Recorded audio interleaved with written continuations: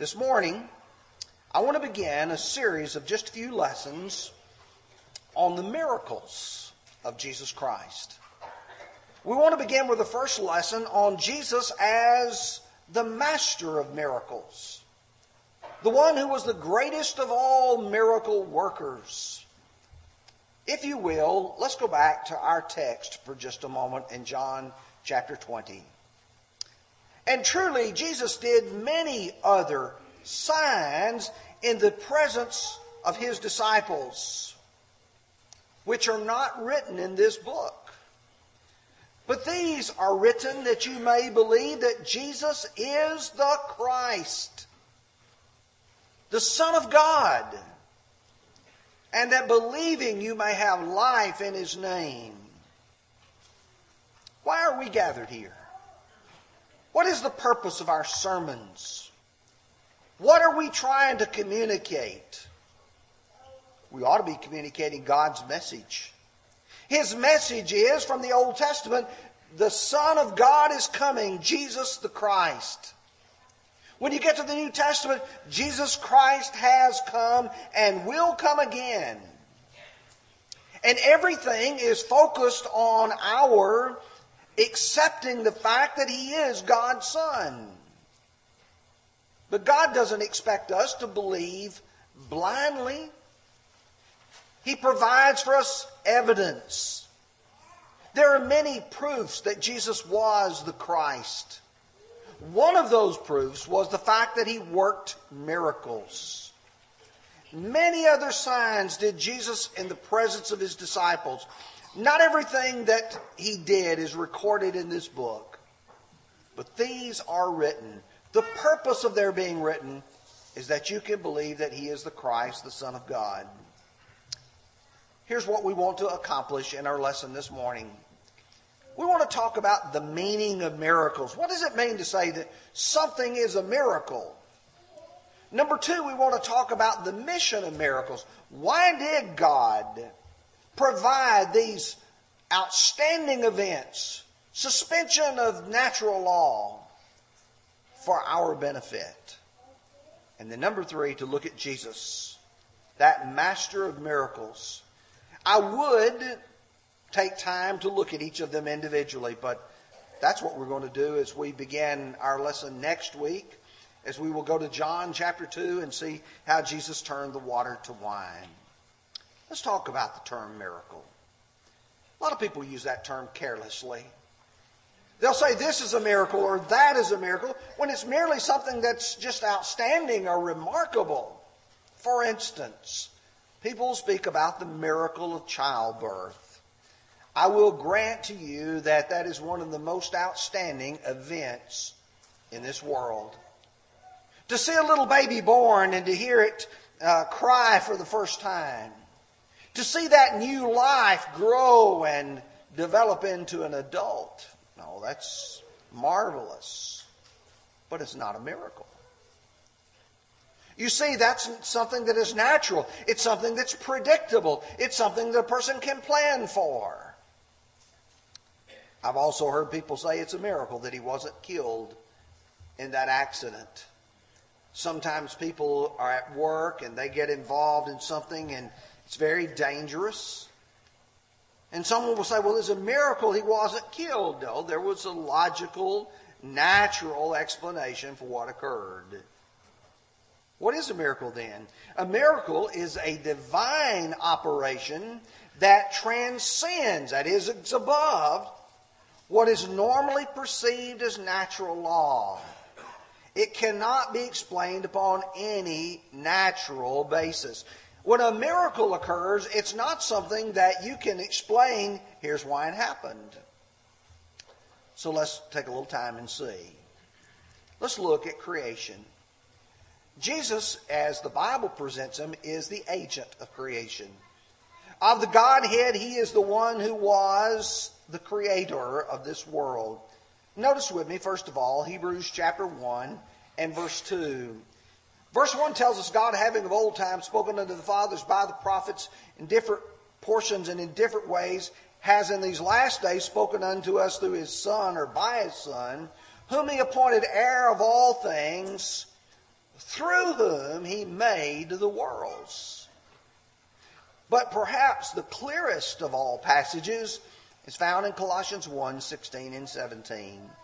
Paul would write, "For by him all things were created that are in heaven and that are on earth, visible and invisible, whether thrones and dominions, principalities or powers, all things were created through him and for him.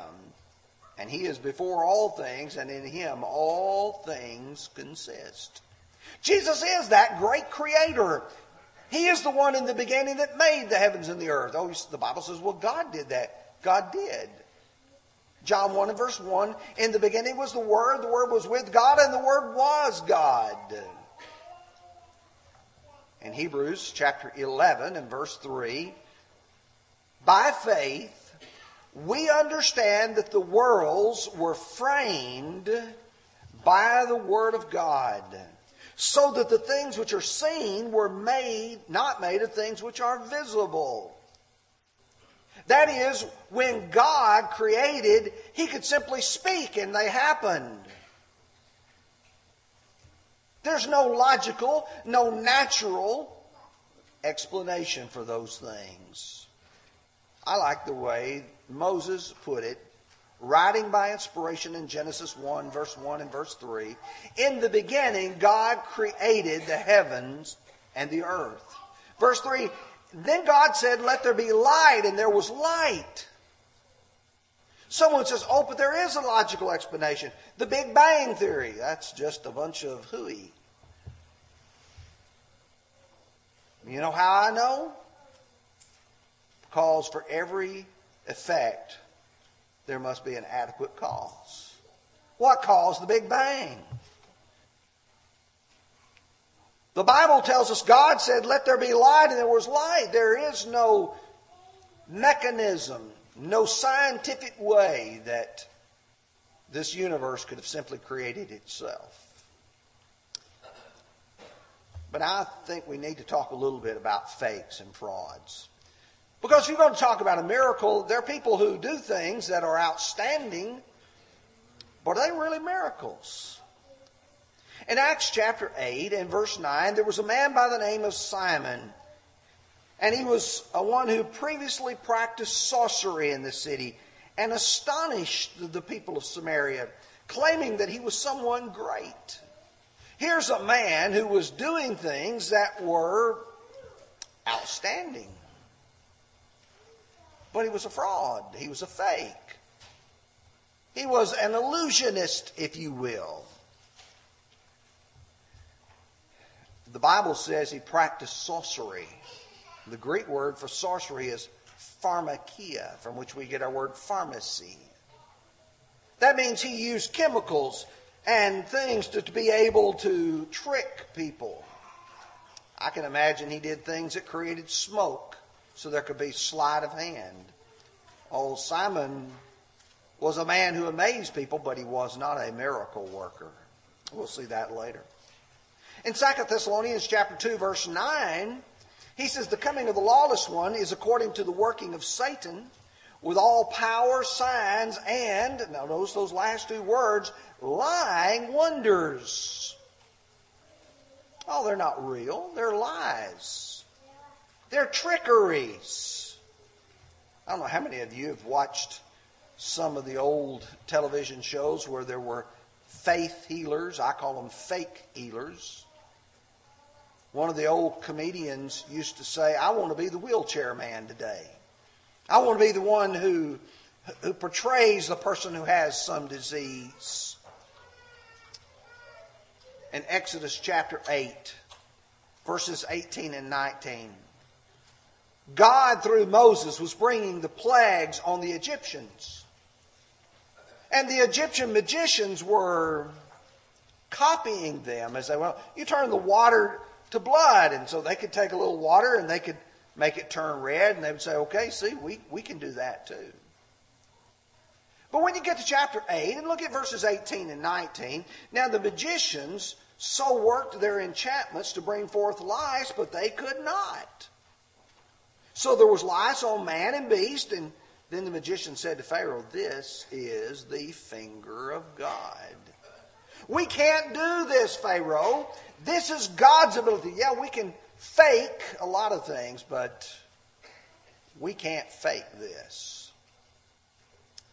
Sometimes you have to recognize that the difference between a fake and a fraud and real is something that can only happen at the finger of God. The truth is, real miracles are undeniable. Do you remember in Acts chapter 3, verse 1, Peter and John are going to the temple to pray at the 9th hour? When they arrive at the beautiful gate, there's a man who is laid there who has been lame from his mother's womb. Here's a man that they have seen every day as they go into that same gate to go into that temple, and there they would worship God and offer their prayers, and they would come out, and here would be this same man. And by the time you listen to what Peter says, "Silver and gold, we don't have any of that. But what we have, in the name of Jesus Christ, rise up and walk." The man gets up and walks. When you get to Acts chapter 4, verse 16, and they said, "What shall we do with these men? For indeed a notable miracle has been done through them, is evident to all who dwell in Jerusalem. And we cannot deny it." We don't have the ability to say this is a fraud, this is fake, because everybody knows this man. Everybody knows this man was born lame. That's a real miracle. Now a person says, "But why did God do that?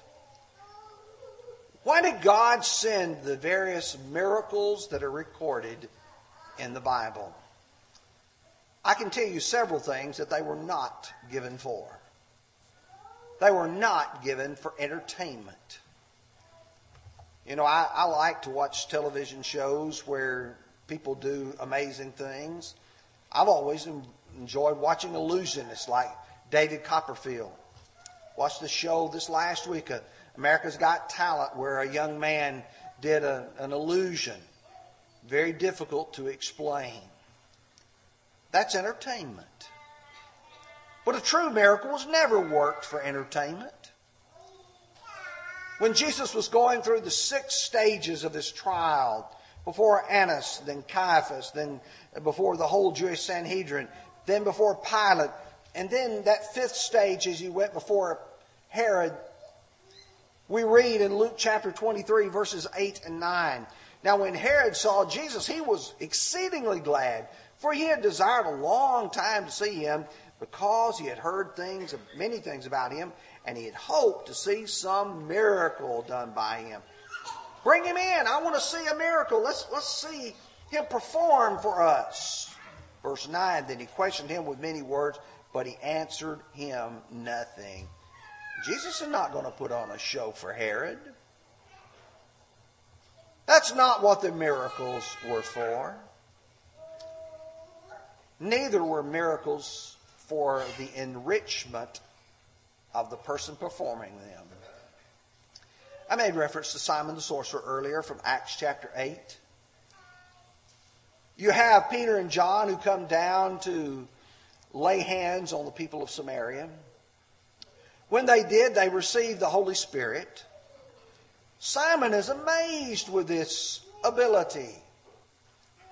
Immediately, because he's a man who has made lots of money from tricking people, realizes this is now a true power. Could I get this and be able to use it to make money? Acts 8 and verse 19. He said, "Give me this power also, that anyone on whom I lay hands may receive the Holy Spirit." Then Peter said to him, "Your money perish with you, because you thought you could buy the gift of God with money. Your heart is not right," Peter goes on to say. Here's the problem. These miracles were not given so a person could get rich off of them. Well, then what were the miracles given for? As John chapter 20, verses 30 and 31 makes clear, they were given for evidence.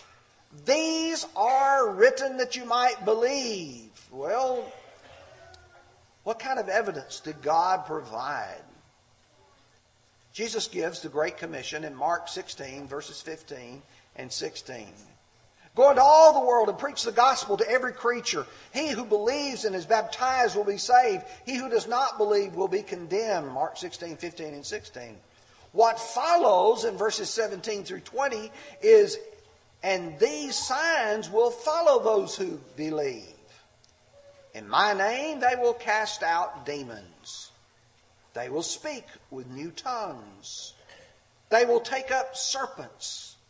And if they drink anything deadly, it will by no means hurt them. They will lay hands on the sick and they will recover. So then after the Lord had spoken to them, he was received up into heaven and sat down at the right hand of God. And they went out and preached everywhere, the Lord working with them and confirming the word through the accompanying signs. You see, the Lord worked with those preachers in the first century who was carrying out that great commission by allowing them to work miracles. In the book of Hebrews, chapter 2, there's a very powerful passage there about our not neglecting what God has so graciously provided. Therefore, we ought to give the more earnest heed to the things we have heard, lest at any time we should let them slip or drift away.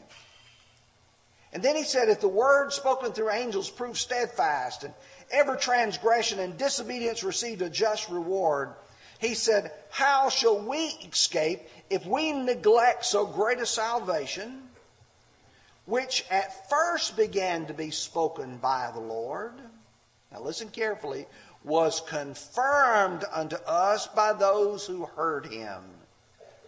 God also bearing witness with signs and wonders and various miracles and gifts of the Holy Spirit according to his own word. Now for just a moment, I want you to pull out 3 words there, particularly from verse 4. God bearing witness. That means God said, I want you to know these are my people. Well, how do I know that, God? He said, because of the signs, the wonders, and the various miracles. Those are not 3 different things. That's one thing looked at from 3 different perspectives. They are signs, first of all, because they are meant to convey some information, some evidence, if you will. If you're involved in an accident and there's a stop sign there, the officer will likely ask, did you see the stop sign? Yes, I saw the stop sign. Why then didn't you stop? That sign is there as an evidence. That sign is there as a signal. These events were to signal, if you will, this is God's hand in all of this. Wonders. Something that astounds. Something that's even frightening.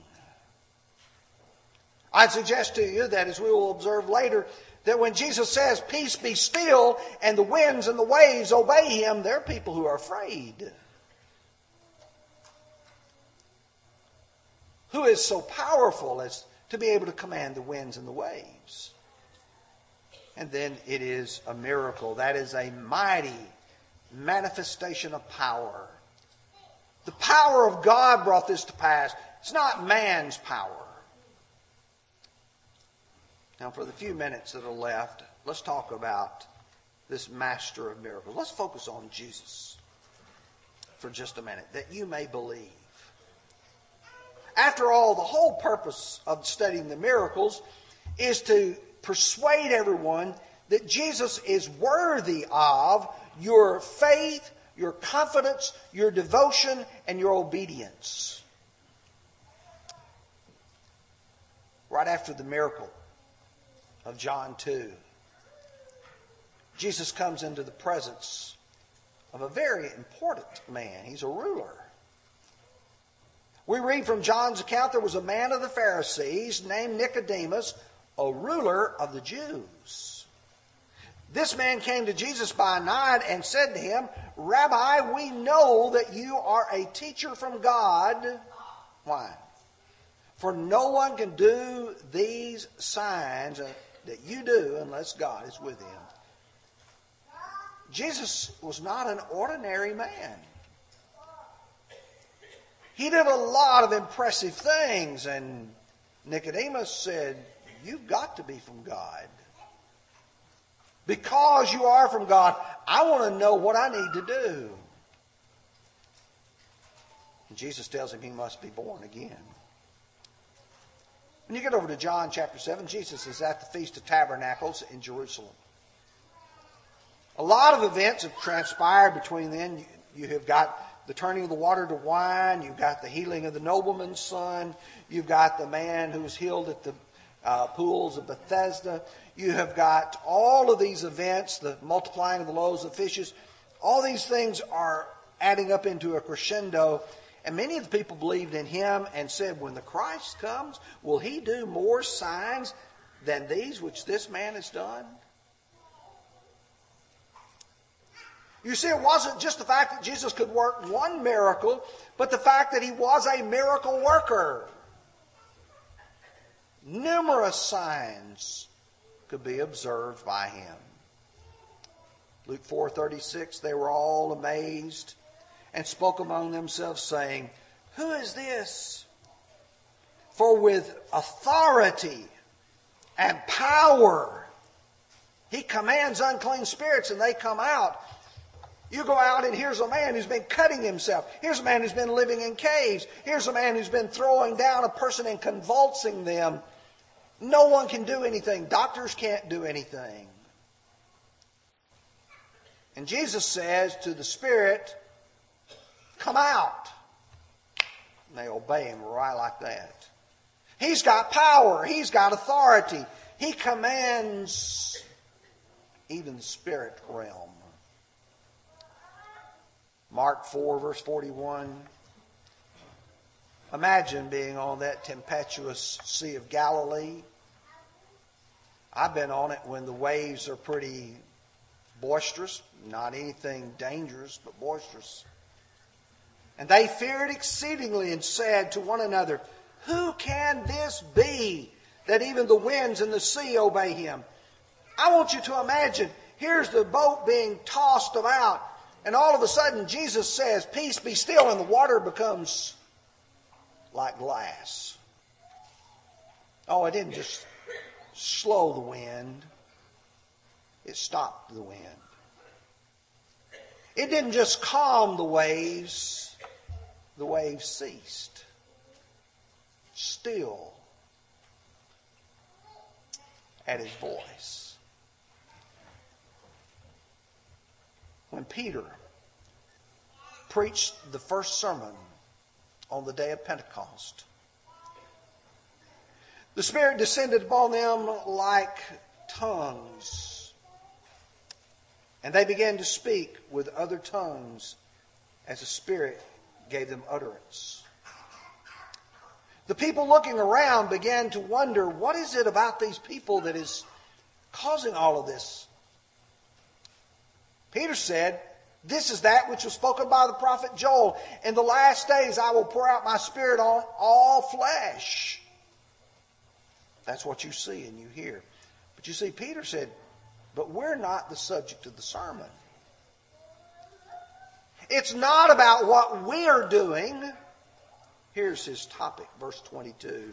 Men of Israel, hear these words. Jesus of Nazareth, a man attested by God to you by miracles, wonders, and signs which God did through him in your midst, as you yourselves also know.